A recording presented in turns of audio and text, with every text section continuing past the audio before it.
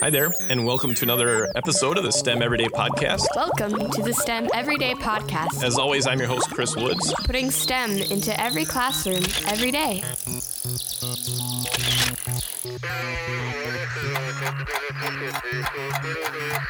Well, welcome to this episode of the STEM Everyday Podcast. As always, I'm your host, Chris Woods, and today we get to chat with Jeff Kirschner. I'm so excited. He is from Literati. If you've seen the app, it's incredible. If you haven't seen the app, prepare to be amazed. Jeff is the founder and creator of Literati. Welcome to the show, Jeff.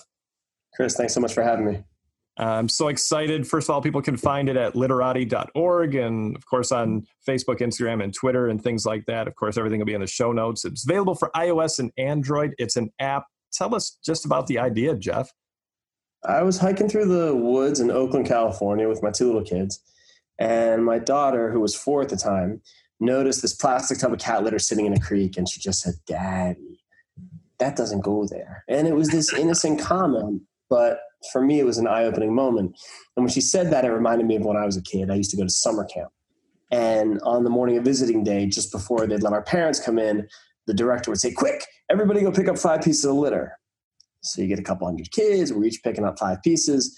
And within a few minutes, we had a spotless camp. And I thought, why not apply that crowdsourced cleanup model to the entire planet? And that was the inspiration for starting Literati. Wow. What happened next was a little bit weird. I took a photograph of a cigarette using Instagram. Then I took another photo and another photo and another photo. And I noticed 2 things happening. The first was litter suddenly became artistic and therefore approachable.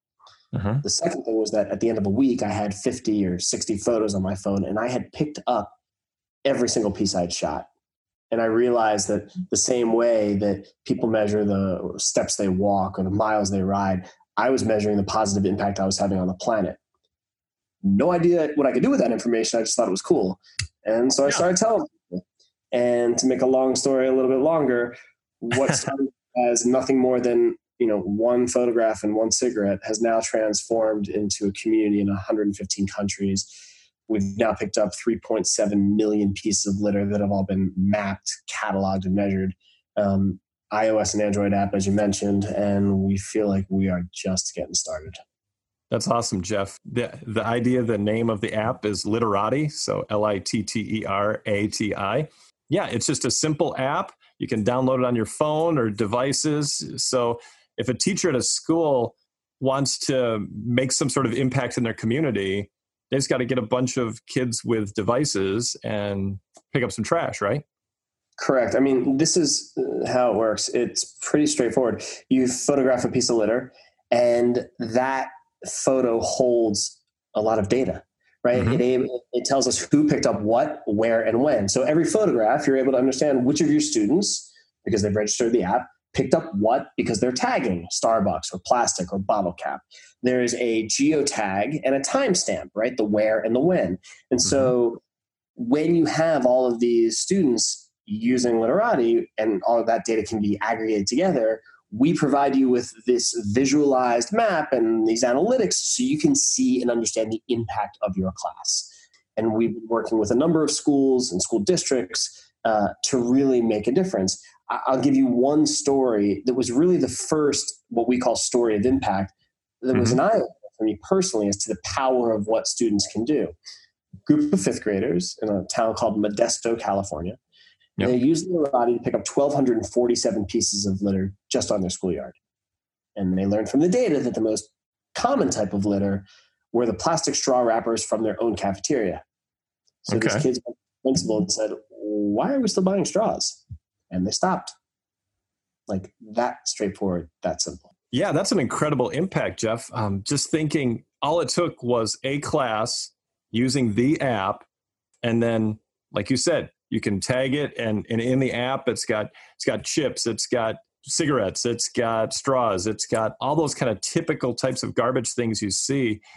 What's interesting is on the website on literati.org, you can also see the most commonly tagged items. So 1.1 million tagged plastic, 300,000 plus cigarette tags. Those are some crazy big numbers. And as me as a math teacher, we're always looking for realistic story problems. There's story problems right there. On the surface, I would agree. Like those seem like big numbers, but I think unfortunately the reality is that they're quite small when you think about the scale of the problem, right? So is a global pandemic, and it impacts the economy, the environment, it degrades communities, it kills wildlife, and now with the plastic pollution in the ocean, it is poisoning our food system. And so I think we are off to a decent start, but I think we got a long, long way to go. And I think one of the areas that there's so much potential is with students, because if you're really going to create long-term transformational change, exactly, there's no place to start than with our kids and our younger audiences. So you shared one story about just a school, a 5th grade class, noticing a bunch of especially straw wrappers in the data, and then going to the principal, talking about that. What are some other ways that that teachers at classrooms at schools could use it? I mean, I get it. You can just pick a spot in town. You can pick your schoolyard. Have you heard other ways that teachers are using it? I attended a classroom where they had used Literati for the week before I came in. Okay. And the reason that I was there was to hear what they had done with the data. And so it was fascinating. What they did was they created a writing assignment. And it was very straightforward. So on the week before I was there, their assignment as students was go home, take one Literati photograph, and then write a 1-page essay as to how this particular item that you found ended up on the ground. Now, they made it up, right? So it was, how do you think this thing, right? So the one I remember was about a Trident gum wrapper. And the student had created this incredible sort of complex narrative of how there was a boyfriend and girlfriend, and they started by like sharing one piece of gum, and then they got into an argument, and she threw the gum wrapper at him, and then he threw it at her, and it ended up lying there on the ground, right? And so that was what this particular student wrote, which was really interesting. But the second part of their assignment, the day that I was there, was to talk about what are the solutions that could be brought to bear to prevent that from happening in the first place. And what was fascinating was you heard different solutions, everything from, well, the gum company, in this case, Trident, needs to come up with more sustainable forms of packaging, right? Okay. What would it look like if industry changed supply chain to create more sustainable forms of packaging? Other solutions were around the strategic placement of trash cans and recycling bins, right? Others were around government policy. So you had this really interesting creative writing assignment that took place based on this data that was collected using this technology in a way that I hadn't seen before. And I thought that's just a really fascinating way to get students talking about, here's the problem, what are potential solutions? Right. And we want our students to be problem solvers. That's really a huge thing in STEM education, that as we learn more and more about what we want to get kids focusing on in STEM, we don't want them to just learn facts of science, technology, engineering, and math. We want them to say, okay, using all that information, how can I, like you said, how can you make an impact? How can you do something in the community? How can you think about it narratively in terms of a creative writing assignment? What a tremendous idea as we try to think of other ways to draw literacy and things like that into STEM education. That's such a great idea, Jeff. I'm imagining plenty of teachers out there could easily do that with their classroom. We just ran a pilot program with the city of Philadelphia where we introduced Literati into 12 public schools. Okay. And I mean, the impact they created was tremendous. 12,000 plus pieces, 300 students, in a couple of weeks' time. That data was presented to the mayor's office. And now all of a sudden, you're now tying local students to, the politicians. And, you can envision, and we're talking about this with the city, the zero waste leadership there. Like, what would it look like if you all of a sudden had a citywide initiative where all of the students were not only cleaning a city, but collecting data, coming up with solutions, presenting it to local officials in a way that brought in industry, that brought in policymakers, that brought in activists, brought in their parents. I mean, what an amazing way to have your students create impact at a citywide level. Yeah. And just thinking in terms of a city, you think about so many types of data, especially I love the tagging features. So you tag it, this comes from, like you mentioned, let's say this one comes from one particular fast food restaurant, and this cup over here is from some other fast food restaurant. You can tell. And then you can say, okay, is one of these places doing a better job, like you said, just with maybe trash barrel locations nearby that? What's different about one place versus the other? Why is there more trash coming from this one than the other? And the tag, so two things. One, around tags, we were very lucky and very fortunate. We received a grant from the National Science Foundation to start to focus on improving and scaling the technology. And the key area that we are focused on is around machine learning, and specifically image recognition. So you can imagine a lot of the things that are found on the ground or on the beaches or on the streets are in different states of decay and decomposition, right? So the Dorito bag, which you would find on a store shelf, has that very rich red, right? Well, if it's laying on some beach for 6 months, it is completely bleached white, right? Or the Snickers wrapper may just be the corner of the S because the NICKERS is ripped and blown away. And so machine learning and image recognition specifically can begin to help our community, our users, identify both brands and materials, even if they can't necessarily immediately detect what that item is. Right? So that area is really fascinating. And what it does from a tagging perspective is it eliminates the need for the individual to type in Doritos or potato chip or candy or plastic or bottle cap. And that's great because what we want to do is create something that is super simple from a design perspective, yet also sophisticated enough that it can present statistically significant data sets. And so that's one thing that we're working on that should be live pretty soon. The other thing around tags that I think is interesting is really a challenge that we face. And we're working on different ways to solve this. And frankly, this is, I think, a great area where students can get involved to come up with different solution sets.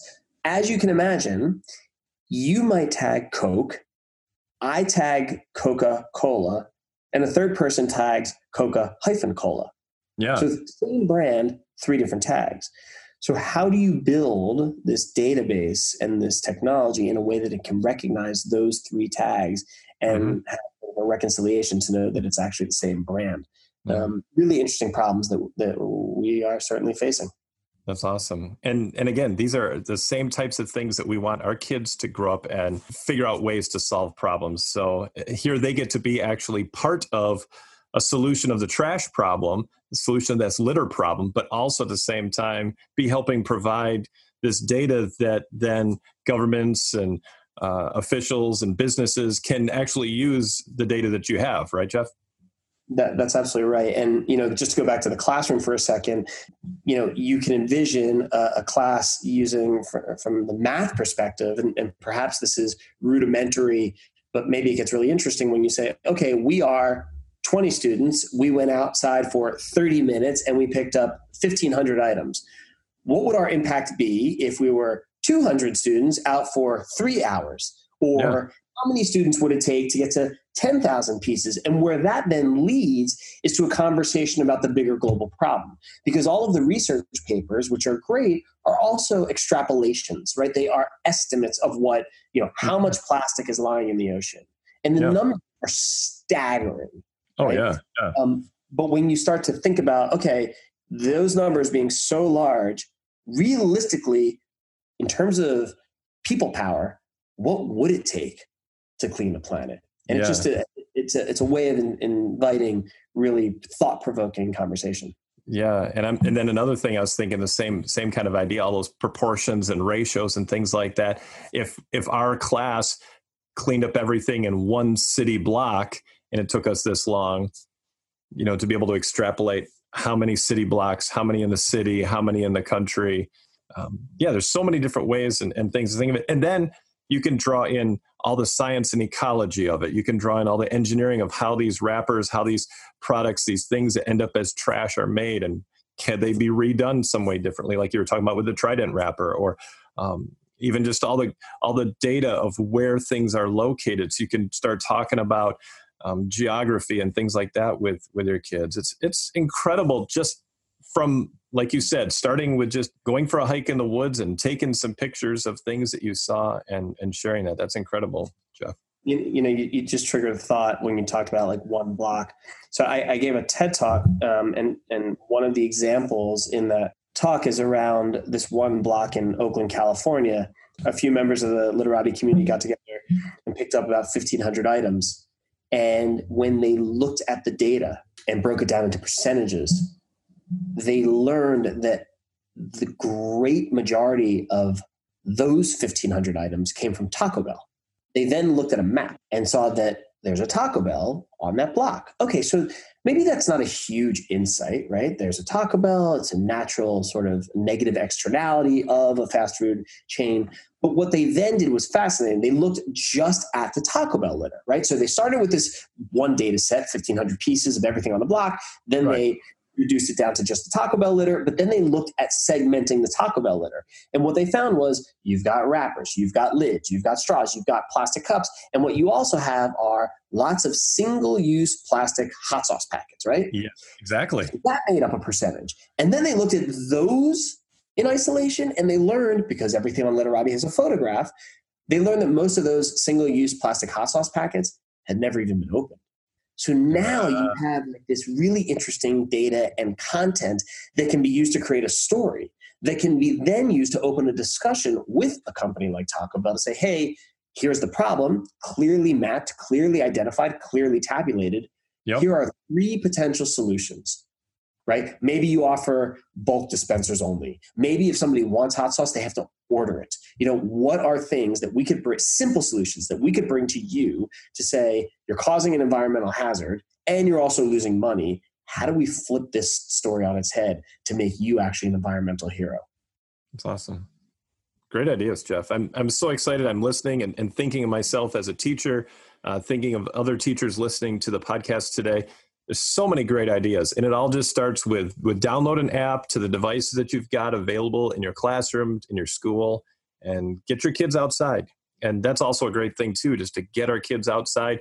And then the side effect too is, like you said, coming back to that, helping this younger generation understand the importance of picking up after themselves, not just throwing something on the ground, and then to help make a change going forward in our world, to make an impact, to make our communities cleaner, to make our communities better in so many different ways.